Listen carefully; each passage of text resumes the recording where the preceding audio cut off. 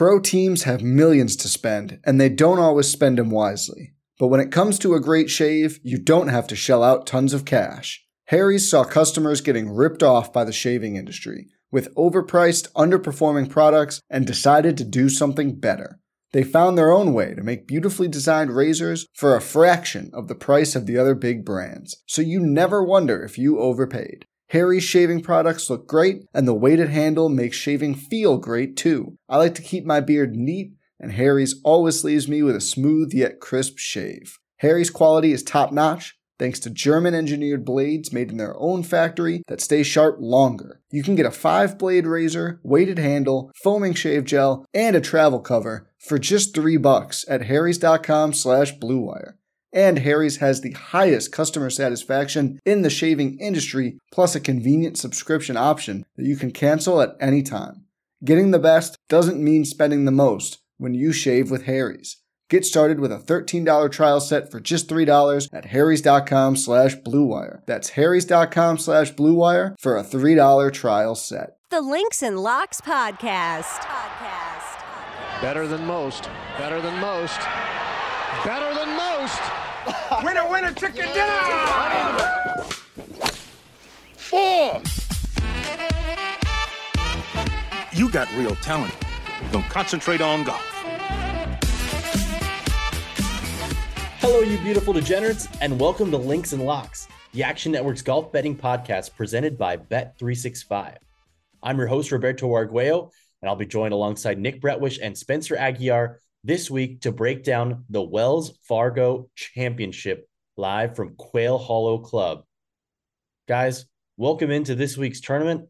Without further ado, let's get right to it. Spencer, I know you've got one bet this week. What is your best bet for the Wells Fargo Championship? Yeah, so I'm going to take Steven Jaeger minus 120 over Andrew Putnam in a head-to-head matchup. All right, starting off with a shot on Jaeger. Nick, what's your best bet this week? I'm going to climb up the board a little bit, get a little more aggressive than usual. Taylor Moore, top 20, plus 320. Oh, you know I love some Taylor Moore. I'm excited to get into these. I'm not giving out any bets this week, unfortunately. I'm doing PGA Tour Live. I'll be on the featured hole streams. So I'll just be here to get into more of the analysis from Nick and Spencer and add in any thoughts I've got.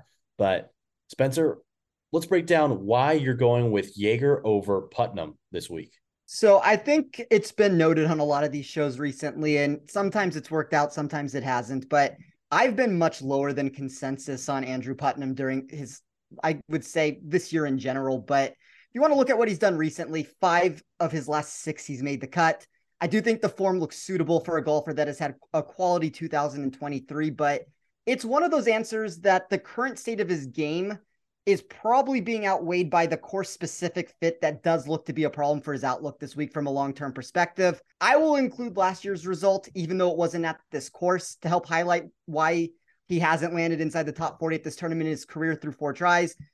That's a problem for all the course history people that like to boost profiles because of past results at a venue. But not only do I think it's being marginally ignored here against a golfer in Jaeger that does have credible top 30 potential in this field, but I also think that when you look at this from a statistical profile, there's a lot that is highly questionable in my model for Putnam this week. So he ranked 133rd for me in weighted tee to green. That was a total that placed 58 spots below his baseline. And then the weighted total driving landed a paltry 149th out of 156 golfers this week. I just don't know if this skill set is going to be able to allow a top-end finish for him. It's one of the reasons why, like I said, I mean, you can use the 3 examples here that he's played historically. And if you want to add last year's, I mean, there's nothing inside the top 40 for him at this tournament. And I really think it comes down to the reduction that he has in driving distance, the long iron proximity. He loses some of the advantages that he has with his short game in various areas of the way that this course is built. So I kind of have been a really bullish, like, a lot of my stances have been extremely bullish on Jaeger most of these tournaments. And to me, it's kind of one of those perfect examples where not only can I get a player that I want to fade in Andrew Putnam, but then I can also grab a player like Jaeger who, I mean, I don't know where you guys have him ranked or what you guys think of him this week, but I do think Jaeger is a legitimate top 30, top 35 sort of option in this field. And When I'm looking at Andrew Putnam, who's outside the top 75 for me, and all of a sudden, like my math has this closer to the minus 145, minus 150 range, there's just enough value for me to be able to punch that ticket at 120. Nick, I know you've been on Jaeger quite a bit this year. What do you think about Spencer's bet this week? Absolutely, I'm in. I love it. You're gonna have to text me offline to find out what shop that's at, but absolutely, I'm working on that. Anything for the German Hanger. We talk about them every week. I'm going back every time, and I do think it's a great course for. Yeah. So, Spencer, I know that a few weeks ago, maybe a month or two ago, we talked about the Valspar Championship, and you were really bullish on Jaeger there. He finished T27. I think he was really close to, if not holding the outright lead in the first round. In that tournament, of course, not only did you have some money on Jaeger in some ladder bets or escalators, but you also had some more exposure up the board to Taylor Moore. Nick, you're going back to Taylor Moore this week at another course like Innisbrook, where long iron play is paramount. Why do you have Taylor Moore at top 20? I love the course comp of Innisbrook too. Obviously, I was gonna mention that, but it's one of the more heavy weeks where people play a ton into course history. But again, like Taylor Moore is in such great form right now, and you look at guys. I think the last time 2021 it played out here, Victor Hovland was a debutant. I think he finished tied third. Matt Wallace had a hell of a finish too. JJ Spawn. The guys like Victor and Matt Wallace were in such good form, very similar to what Taylor Moore is doing right now. If you're just looking at it on paper. It looks like he's on a very good path. Like iron play it's not Victor Hovland of 2021, and he's never going to be an iron player like Victor Hovland. Not many ever will be, but gain strokes there significantly off the tee. Gain strokes there 10 out of the last 11. He's obviously a very, very good putter, and a bike weekend the putter here could do wonders for his finish. But inside the top 20, I usually don't like to go that short just because the odds of dead heat are a lot higher. So I would have loved to get this on the top 40 market. It's just not really available at the price that I was looking for. But I did have this price at plus 275. So to get plus 320, I will take a guy that I've been riding pretty much all year long in the young, hot form right now of Taylor Moore. I'm all for it with that long iron play, like you mentioned. I think we're all pretty bullish on Taylor Moore here on this podcast. So every week, check out his odds, see if you can find some value maybe before people like us hit it and steam it down. Fellas, let's get into the course preview for this week at Quail Hollow Club. Of course, the Wells Fargo was at TPC Potomac last year as Quail Hollow was preparing to host the President's Cup. So the last time we saw this tournament at Quail Hollow was in 2021, where Rory McIlroy, who is at the top of the odds board this week, won the title. He's won 3 times here. But Spencer, you want to get into what you're most valuing this week at Quail Hollow? Sure. So, I think the venue is relatively straightforward in what is being asked of the field on every shot. I guess there would be 2 things I'd give there: long iron proximity and driving distance. Those are the 2 metrics that if any golfer can use that to their advantage this week, those are going to be factors that are going to be able to propel them up the leaderboard. The average tee shot goes 16 yards further than a baseline total at a standard course on tour. Part of that reason stems from this venue being over 7,500 yards. It's a par 71. Like that alone turns this into a driver heavy stop. But really it comes down to the second part of this answer. And like all challenging venues, which this one is, approach shots will be asked at least from a very top-notch quality if you want to avoid trouble from the 10 holes that feature a 20 to 35% bogey or worse rate. We have 7 locations here where water will come into play. It's a tree-lined parkland that gives you that undulation that you often see from Fazio reconstructions. I guess like the one thing I'd like to note to that is none of that suggests that scoring is going to be impossible. We do usually see the winning score here somewhere between 8 to 12 under par, depending on exactly how it plays. But I think more than anything, it just indicates a very repetitive nature for the players if they want to succeed. Like essentially, if you can be distance plus and you can use your driver to a benefit, and then you're going to be able to propel from those second shot distances. And, you get this firm and fast nature of the surface that kind of makes it tough to stop shots on the greens. Like those 2 things are really at the end of the day what you want more than anything. And, you can make an answer that when you look at around the green, there's a 4% reduction in GIR percentage. Maybe you want to look at that, but I really think it's easy up and downs for most of these players. I kind of underweighted it when I looked at that. Like I'd rather find high GIR rates and kind of reduce it on the back end of the around the green. Because if you look at players like, I'll throw two out here, just players that have found success in their one time playing it, a Victor Hovland, a Cameron Young. That's kind of that prototypical good ball strikers that have been able to get around this course by using that ball striking to their advantage here. And then on the back end of it, the around the green game doesn't necessarily become as, I guess, paramount to them dropping down the leaderboard, just because it is easier to get up and down. And, yes, it's a fast and firm surface. There's going to be some 3-putt avoidance that you're going to have to try to get around there, but players can putt from off the surfaces in a lot of these spots. I do think it's kind of one of those courses to where I always give this answer about Victor Hovland when we're in this position, when you can remove that ability from him having to chip every single time, kind of just boost the stock all the way up. So I guess to simplify that answer, it's distance, it's long iron proximity, and it's just like having some ability around the green to be able to save it. Like, give me GIR percentage, a high GIR percentage over anything else. Nick, anything to add to that? No, my model's very similarly built this week. I did put a little heavier emphasis on putting, and obviously the strokes gained off the tee, as we see year in, year out at this event. That's usually what gets it done. And the lower scoring venues, that's probably why Rory wins so much here, because it's not a birdie fest. It is a tougher track. So overall, I will always second what Spencer says. His course breakdown is always pretty much what builds the numbers for mine. So I'm all for it. I think it's well put, and I just wanted to emphasize a little bit more of what I'm doing off the tee. So I do want guys that can put themselves in position, not necessarily be an absolute bomber like the Cam Young, the Rory, and guys like that. But if you're long enough, but I do want accuracy off the tee a little bit as well here. Yeah, I think if you're in the top half of my model in distance, like I was fine with that, because I had enough weight from the proximity from, I ran it mostly from 150 plus yards. I would say it's more like 175 plus that you want to be looking for. But if you can just be, that's one of the reasons why I said kind of distance plus on it. Like if you're in that range where you are out of 156 players, if you're in the top 50 or 60, I still think there's ways to find success here. It's just distance is always going to be an advantage at the end of the day. And I like what Nick said about the putting. I did add a little bit more putting here than I normally do also. I ran it with, a fast Bermuda surface and 3-putt avoidance and kind of these other funky ways of going about it with it. But I did put a little bit more than I usually do there, and I think that that's worth noting. Yeah, Brian Harmon tears this place up. So as much as people want to talk about distance, my thoughts on Brian Harmon. So obviously I had to factor that into my discussions here, but I am excited to talk about the outright card though, because there is one guy I love a ton that I haven't liked all year long.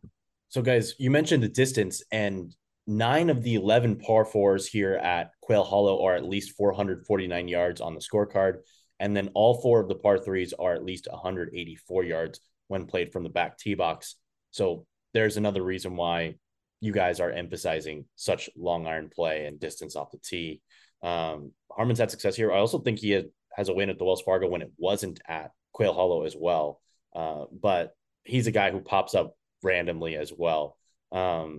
Nick, you have some outright plays this week. Want to get us started with your card there? Absolutely. All right. So obviously, number one, as much as I like Taylor Moore, I did have to fire at 90-1. My numbers got him at 88-1. So very minimal value.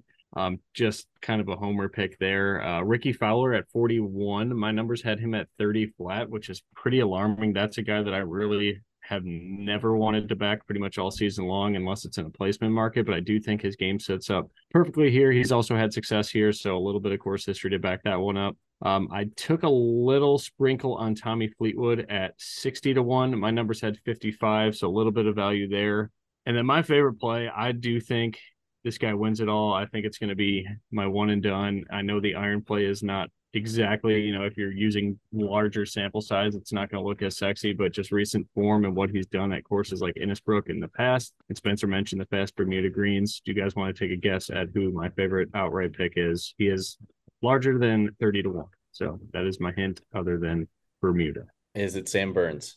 It is Sam Burns. He is my favorite play this week. He's going to be my one and done play this week. I hope it doesn't burn in my face, but I just couldn't get anybody shorter than 30-1 that I really like. Like Finau obviously looks great, and we know he kind of gets hot in some bunches, but I don't think this is, I'm not going to take him some 20-1.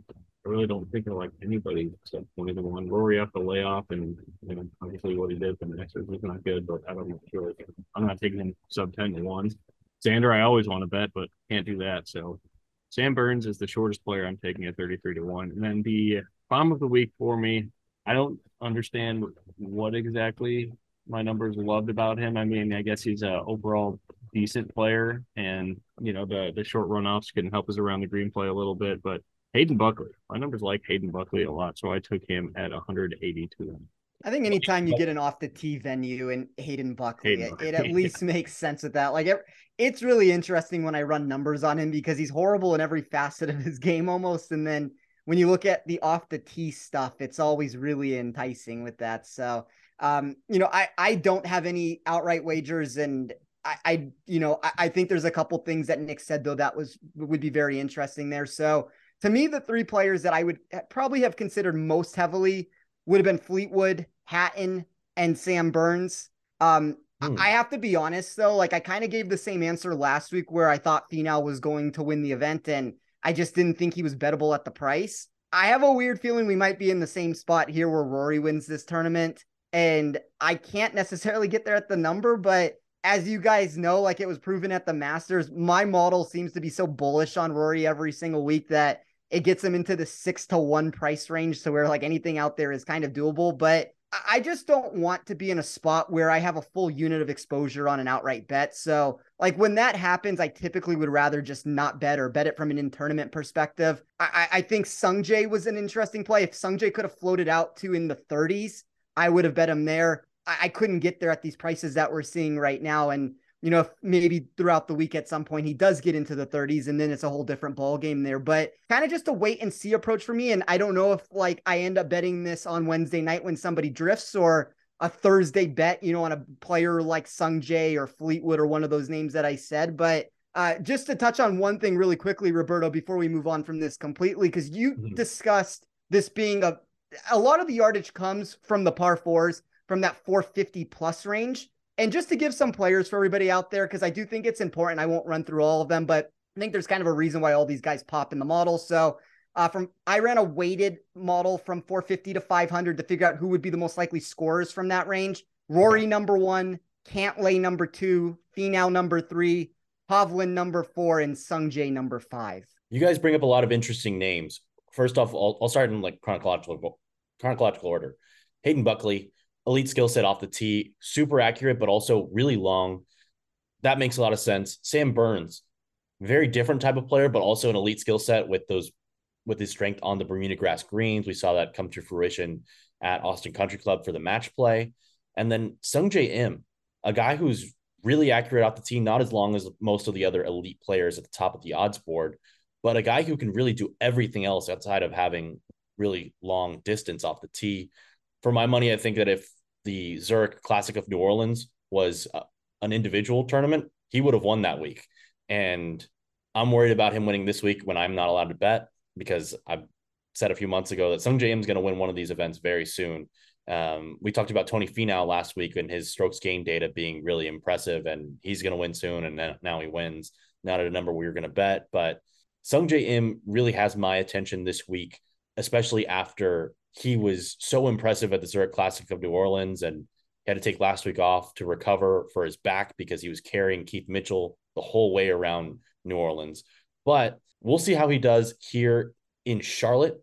Once again, John Rahm and Scotty Scheffler, the two best players in the world right now, not playing this week. So maybe that opens the door a little bit for some of these other guys, because I believe there have been 7 designated events so far, and those two have combined to win 5 of them, which doesn't seem very fair, but just shows how ridiculously great they've been playing so far this season. Fellas, do you have any other bets on your cards this week, or can we get straight into our rapid fire and discuss some of the other players that are relevant this week? I don't. I guess the one thing I would say to what you just said, Roberto, is I feel like we've had a propensity on this show to where we have been ahead of the market on a lot of these players. Like we did it with Scheffler during the fall last year, and we knew wins were coming. And unfortunately, all of a sudden when the wins came, they were at numbers that were unbettable. We have been very high on Finau. Like it's one of those spots where something had to turn around. I kept giving that answer over and over again. And it was just so hard to bet him at the price that he was last week. And it's the same answer now that I'm going to give to Sung Jae. He's the number one player in my model when I ran this for projected weighted scoring. You could say some of the other things here maybe are, he's inside the top 10 for me pretty much in every single area that I ran this week. And you could say that there's are golfers in this field that have more upside in certain facets of their game, but it's like that steady approach at a course where it's going to be difficult to score. That's the Sung Jae Im approach for how he wins a golf tournament. And I think there's a real reason why he's popping in my model to be the number one projected weighted scoring option here. So I really hope at some point, like obviously I'm not helping myself by giving this answer right now on the show, but I really hope at some point this does end up drifting to 30-1, even if that's from a live bet after one hole, if he bogeys the first hole and I can get in on him at some number, because he was the player that I kind of wanted the most, and I just can't do it at the 25-1 prices that I see. That was going to be my question, Spencer, is what is the number you're looking for? Is it 30 flat would be the shortest you're willing to go? Because my model does like him a lot too. It's got him at 22.5-1. So let's just say 23 for easy math. And for me, anybody sub 30, I would want, a lot. Yeah, I'd say at least 5 to 6 points of value on that number, like I had with Burns. So I think Sung Jae probably right around 30 does make a lot of sense. If I know you, like I think I know you, I guess that'd be probably the shortest you're willing to go then on Sung Jae.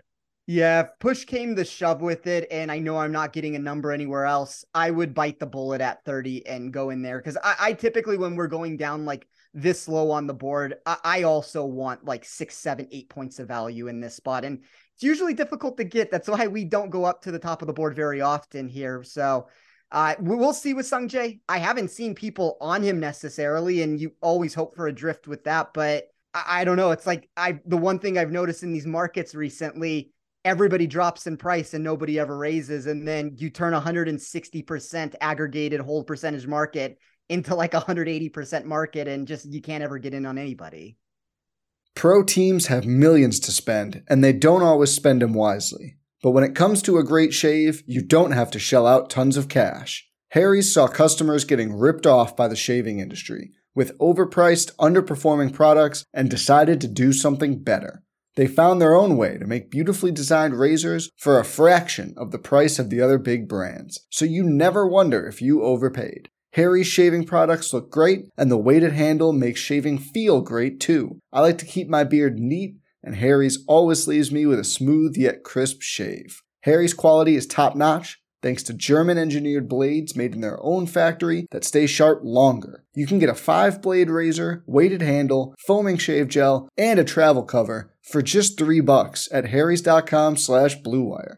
And Harry's has the highest customer satisfaction in the shaving industry, plus a convenient subscription option that you can cancel at any time. Getting the best doesn't mean spending the most when you shave with Harry's. Get started with a $13 trial set for just $3 at harrys.com/bluewire. That's harrys.com/bluewire for a $3 trial set. You're preaching to the choir, Spencer. It's frustrating to see those types of hold percentages. And it's terrible again. All right. I do have 2 more bets if you want to hear them real quick. Okay, let's hear them, Nick. All right. I do want your guy. Actually, if your opinion's negative, I don't want to hear it. If it's positive, I would like to hear more support on it. But I'm going to take Taylor Moore over Matt Kuchar in a matchup at -110 each way there. I'm going to go the Taylor Moore side. I did take Hayden Buckley top 40 on Bet365 at +160. I broke my own rule there. I wanted to get +180, so I get 30 points of value there. I'm right around +145, +150. I just have a feeling about Hayden Buckley this week. So thoughts on Taylor Moore over Kuchar, if they're positive only, and then what was that one? Hayden Buckley top 40 on Bet365 there. What was the price on Moore over Kuchar? -110. I like that a lot. I think he's right. a better player. I think it's a great sell high spot for Kuchar, especially with him being off for, I think, 3 weeks. I think it's a coin flip. That would be my answer. Like I lean the Taylor Moore side. All right, just mute him. Just mute him. Yeah. I didn't say I hated it though. It's supposed to say it's a lock and then hit it again. We'll leave it at that, I guess. I mean, there are 2 golfers that are inside the top 40 for me when it comes to safety this week. Because if you look at Kuchar, his last 3 events, all top 20 finishes, but one of them was the match play where he actually lost strokes on approach. And then another one was the RBC Heritage, which is a very different track than this one. where driving distance not really relevant, and you can use a lot of course knowledge, I think, there with the placement off the tee. It's a good track for him. It's absolutely, it's a track that Webb Simpson had success in. So of course, guys like Kuchar and Harmon are going to pop there too. This is a different beast. I don't think this is meant for modern day Cooch, especially when you're going up against a new rising star in Taylor. Well, the one answer I'll give to that, like outside of both of them being inside the top 40 for me, like I think if you're running, and this isn't what the answer is, unfortunately, like upside does not win the day in a head-to-head matchup. But I think if you're running this for upside, like I want absolutely nothing to do with Matt Kuchar this week. He's 27th for me when you look at strokes gained tee to green over a 2-year perspective. When I run it specifically for this course, he's 95th. I guess it just comes down to that head-to-head answer to where like 110 kind of feels, and that's not to say that if I think Taylor Moore should be minus 110, I think he should be the favorite. I mean, obviously you have like these hold percentages in all these markets that juice it up. So like the casinos can have a little bit of their edge here. So I do think it should be one of those spots to where it should be like a minus 110 plus 110 situation. So it feels like a flat fair price to me that you're getting on Moore. So I don't like dislike it for that reason. It feels like a virtual coin flip at the price is all I'm going to say. That doesn't mean it's going to lose. Like I picked the Taylor Moore side, everything aside on it. One last thing to add on that. With this being a designated event, you'll see some players on the PGA Tour and throughout the season with designated events, guys who are marquee players who don't normally play certain tournaments playing them this year. That's the case with Matt Kuchar. He hasn't played in a PGA Tour run event at Quail Hollow since 2010. They play there basically every year. He did play in the 2017 PGA Championship where he finished in a tie for 9th. But before that, in 5 starts, nothing better than a T62 and 3 missed cuts in 6 total events here at Quail Hollow. If we're reading between the lines, that tells me that he doesn't necessarily love this golf course, or it doesn't fit into his schedule, or he doesn't prioritize it. I think that's something that's a positive for Nick in this bet.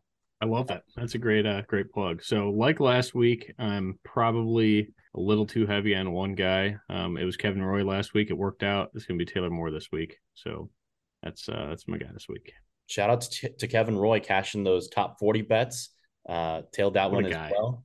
And one of those guys that we targeted at Innisbrook because of the long iron play, and he came through for us. So hopefully the long iron targets continue to come through for us. And as a reminder, the Links and Locks podcast is proudly presented by Bet365, the world's favorite sportsbook brand.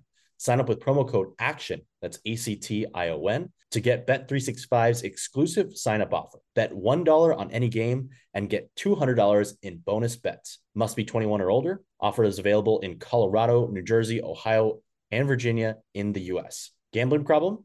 Call or text 1-800-GAMBLER. All right, fellas, any final bets that you've made or that you're considering that you'd like to bring up before we get into our rapid fire round? Let's get into it. All right, let's dive in. So we'll do this from an outright perspective. So maybe if one of these guys is making a charge up the leaderboard at some point this weekend, we'll have a little bit more ammunition for you on how our guys think about these players and their potential upside here at Quail Hollow. So I'll give you a player or 2 or 3, and you tell me which ones you'd rather have an outright ticket on, given that they have the same price. Let's go with Xander Schauffele and Tony Finau. I'll start with you, Spencer, because I think I know where Nick leans on this. Xander for me. I love Tony Finau. I've made the statement that I think he's going to be the number 1 player in the world at some point. I don't know if we're going to actually get there, but this feels like the perfect course for Xander.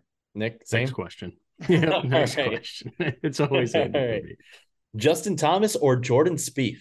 I will go with Justin Thomas. I mean, we know his history here at Quail Hollow. I do think he is steadily improving his game. Like he's very boom or bust at the end of the day, but at some point I at least believe, and I mean, I think historically we know he's going to turn it around. If it's going to happen, this is a really good venue. I do like Jordan Spieth a little bit this week also, but I think if we're talking about winning the tournament, I'll go with Justin Thomas. I'm going to go Jordy there. I am a big believer in when Jordy's game is right, it is right. And I feel like it's getting better and better every single week, so that he's, one of the best players. Obviously that's not going out on a whim to say that, but when he goes on runs and his game is right, he tears up the PGA Tour. I'm going to go with Jordan Spieth and make JT beat me. I know we've seen some different numbers from Justin Thomas than we've seen in the past with him struggling a little bit lately. What do you guys make Justin Thomas to win this tournament as far as your odds, and what would you have to bet him potentially? What price would you have to bet him? I have him right now at 26-1. I would need, like Sanjay over 30, probably 32 to take a splash there, but I have Jordan Spieth at 20 flat. So I'm going with my numbers. And obviously every book's going to have Jordy a little bit shorter than Justin Thomas. But again, when Jordy's on, he's on. I'm just a firm believer in that. I don't want to reinvent the wheel. I don't care what course he's playing to, with how creative he is. Scrambling is going to matter a little bit here. That's his game. It's probably a very similar answer that I gave with Sungjae. I'd probably take a 30 flat if I could get it. I think in a head-to-head matchup, like if the question was posed differently, I would give a slight lean to Jordan Spieth over Thomas. I think that's the volatility that we're talking about here, but I think Thomas is about to break out at some point again soon. I think so too. It's going to be interesting to find when the right time is to buy the dip on his price. We'll see if we get some more indications on his approach game being a little bit better in the coming weeks as he looks to defend his PGA championship in 2 weeks. Back to the rapid fire. Cameron Young or Colin Morikawa? Young for me. I'm not a Morikawa guy. Like it takes a lot for me to say Morikawa, so I'm going to say Cameron Young. Victor Hovland or Matt Fitzpatrick? I will say Fitzpatrick. What's the reasoning there? I was really surprised of how he graded in my model. So I think from it's kind of a very similar answer that I just gave talking about Spieth and Thomas. I think if you're talking about safety here, Hovland is arguably the safest player on the board. I know sharp markets really like him this week. I've seen that price just crumbling. I ran a lot of distance. I ran a lot of weighted proximity from 150 plus yards.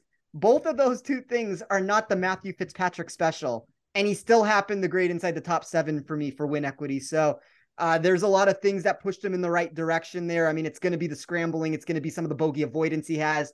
I think anytime you get these courses where it's like 10 under par or less, his upside starts shooting through the roof. So I think it kind of just comes down to fast Bermuda and hard, difficult courses to score. And that's what saved him in the model. And that kind of propelled him into the top 7. So in 2019, a player on his third year on the PGA Tour came to this tournament at Quail Hollow, did not have a single top 5 finish in his 2.5 years on the PGA Tour. He won this tournament, and he's been a member of the PGA Tour since, and he's skyrocketed up into the top 10 or into the top 20 of the official World Golf Rankings recently, and into the top 10, I believe, this year as well. That fella goes by the name of Max Homa. Would you rather have him this week or Jason Day on your outright card? Go ahead, Spencer. I will. You guys can mute my mic in post-production here, but I'll say Max Homa. Wow. What? Yeah. Why Homa? Why do you like him this week? I don't know. I mean, it's another one of those spots where I know markets, at least of the sharper variety, do not like Homa. And the current form's been just absolutely putrid from him. It was kind of the same thing that you were talking about with Sung Jae and Keith Mitchell. I think Morikawa carried him, and they couldn't even make it into the cut. So, the last 3 results we've seen from Homa have kind of been shaky. I'm willing to at least overlook it because, it's a tough stretch of golf for these guys. These elevated events have thrown in a bunch of golf for them back to back to back. And I think he probably got a little burnt out at the Masters.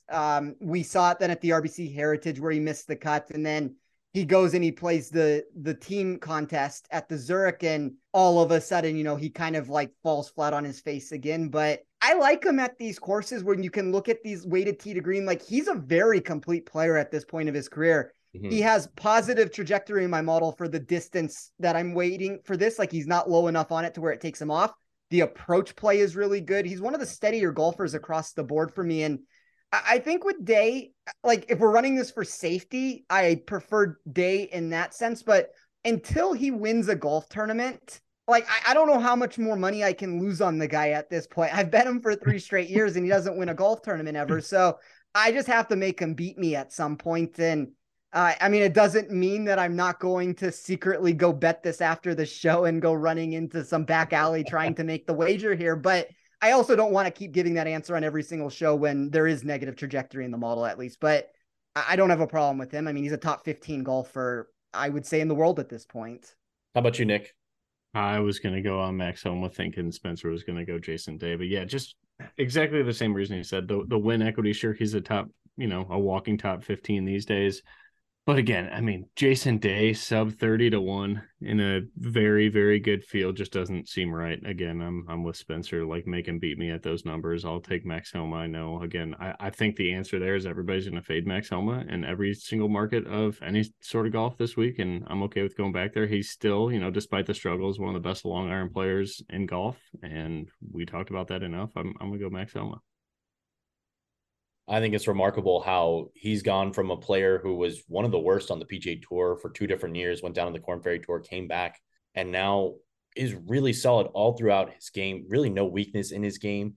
And if you have a chance to look at his spider charts as far as strokes gained goes on Data Golf, it looks like he's just growing a web out there with how he's rapidly improved every single year. I don't think he's going to stay in this rut of his game for too long. Interested to see him this week, among others. Let's get back to the rapid fire. Would you rather have Sahith Theegala or Tom Kim on your card? I'll start with you, Nick.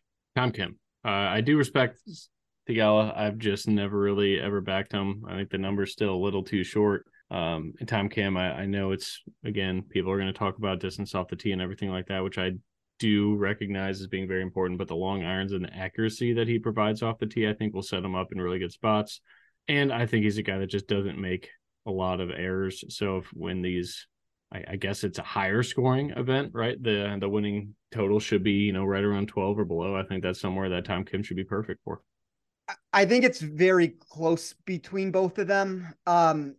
My initial inclination was to say Tom Kim. I do think from a DFS perspective, nobody's going to want to play him, and he makes a much better play for that reason. But I guess I'll go with Sahith.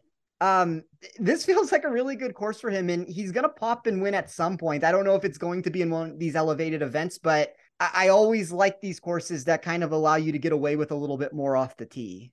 And we know Sahith needs that wiggle room off the tee. It's an adventure watching him, kind of like watching a Jordan Spieth round sometimes. How about Corey Connors or Shane Lowry? I will go once again. I mean, they are neck and neck in my model. They're 23 and 24 overall. They're both inside the top 25 for win equity. I guess I'll take Shane Lowry. But I say that very hesitantly. Like it is a virtual coin flip for me. I hate the question. I have Corey Connors at 44-1 and Shane Lowry at 49-1. So I will go Corey Connors. Something about Shane's game just, I don't know. I would say Shane is safer, but when equity wise, obviously Corey Connors' proximity can go through the roof and just attack flags all weekend long if he gets hot there and avoid the poor putting. But I'll go Corey Connors for win equity, but Lowry for safety. So a coward answer of both sides. I think Bet365 has that exact matchup. If you do have an opinion out there on it and you want to go make that wager, I don't recommend anybody to do it, but it is an option at Bet365 if you do like one of those two sides. How about a guy who was sub 20-1 last week, Wyndham Clark? He's at 70-1 this week. Would you have an outright on him, Keegan Bradley, or Gary Woodland? I'm going to go with Keegan Bradley. I would probably put it in the order of Keegan, Woodland, and Clark. How about you, Nick? I would go Clark, Keegan, Woodland. I think people are going to be off Clark this week after, a relatively large letdown, especially in the DFS community last week. He did make the cut, but did not do much with it. I don't think this is a nice course for Wyndham Clark. I'll go Wyndham. I think it's a nice course for Clark too. And he still gained strokes on approach last week. He's just kind of in a machine there, even though it wasn't a spectacular week for him last week. Driver kind of let him down a little bit, it looks like. All right, guys, final rapid fire question. Would you rather have an outright ticket on Davis Riley, Siwoo Kim, or Taylor Montgomery this week? I will go with Siwoo Kim. I feel like that's another player on this show that I am much more aggressive on than the general public, and didn't work during the last start at the RBC Heritage, but I generally think Siwoo's turned it around recently.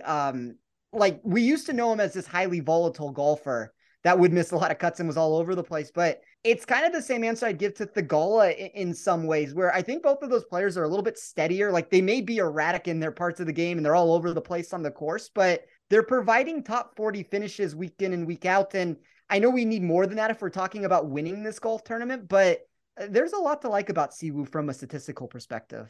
I'm gonna go Siwoo with the progress we've seen in the putting all year. I think this is a better year for him to play Quail Hollow. A few of those guys already winners. We know Siwoo over at the Sony Open, and then Davis Riley picking up his first ever win at the Zurich Classic of New Orleans. Huge made putt from off the green to seal that one on the 71st hole.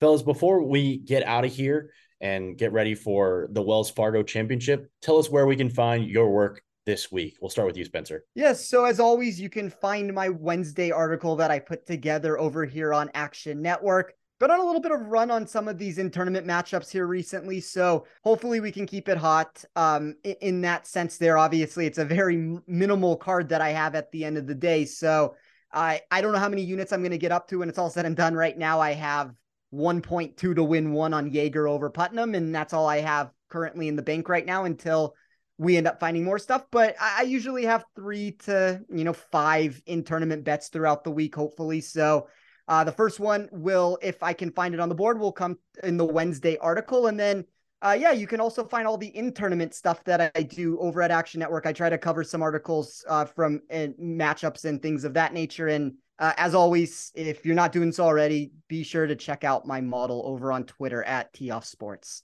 And of course, you can download Spencer's model. You can play with it, rearrange the weights, and even bring some of his analysis into your own models as well. It's a great way to get into it if you haven't already done so. Nick, where can the people find you this week? Yeah, it'll be on Action Network. The Best Bets article coming out, I think, Tuesday night or Wednesday morning. Then on Win Daily Sports, more of the DFS stuff. But on Twitter, it is at StixPicks, STIXPICKS. And just want to double down again. Use Spencer's in-play plays. He has been on fire all year long. It's something that just keeps me afloat. If guys like Taylor Moore don't go great this week, or if Kevin Roy gives us a letdown last week, Spencer's in-play stuff has been lights out all year long. So just, want to pat his back a little bit more there. He's being modest, but yeah, tail those for sure. And they're all free on the Action Network. No reason not to check them out. So be sure to swing by. You can find it online or at the Action Network app as well. You can find me, as always, on Twitter at RobertoA213. I'll be on Stream 4, the featured holes for PGA Tour Live's coverage this week. The whole week, I'm there with Richard H. Lee. Excited to get into it with him. Haven't worked with him before. So it should be a ton of fun at a designated event. Great field this week in Charlotte. So that'll do it for today's episode. Thanks for joining us here at Links and Locks, presented by Bet365. For more great golf content from our Action Network team, check out our Best Bets episode from earlier this week, featuring Jason Sobel and Ben Everill. Those two look to stay hot. They both had Tony Finau last week. So can they converge on the same outright winner again? You're going to have to check that out on their Best Bets podcast episode here on Links and Locks. Be sure to check out actionnetwork.com and the Action app for all of our great golf betting and DFS content. You can find us on Twitter. Nick is at StixPicks.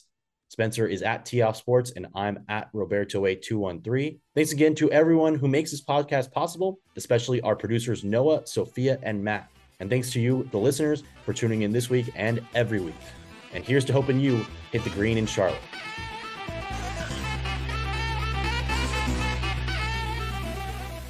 Action Network reminds you, please gamble responsibly. If you or someone you care about has a gambling problem, help is available 24/7 at 1-800-GAMBLER.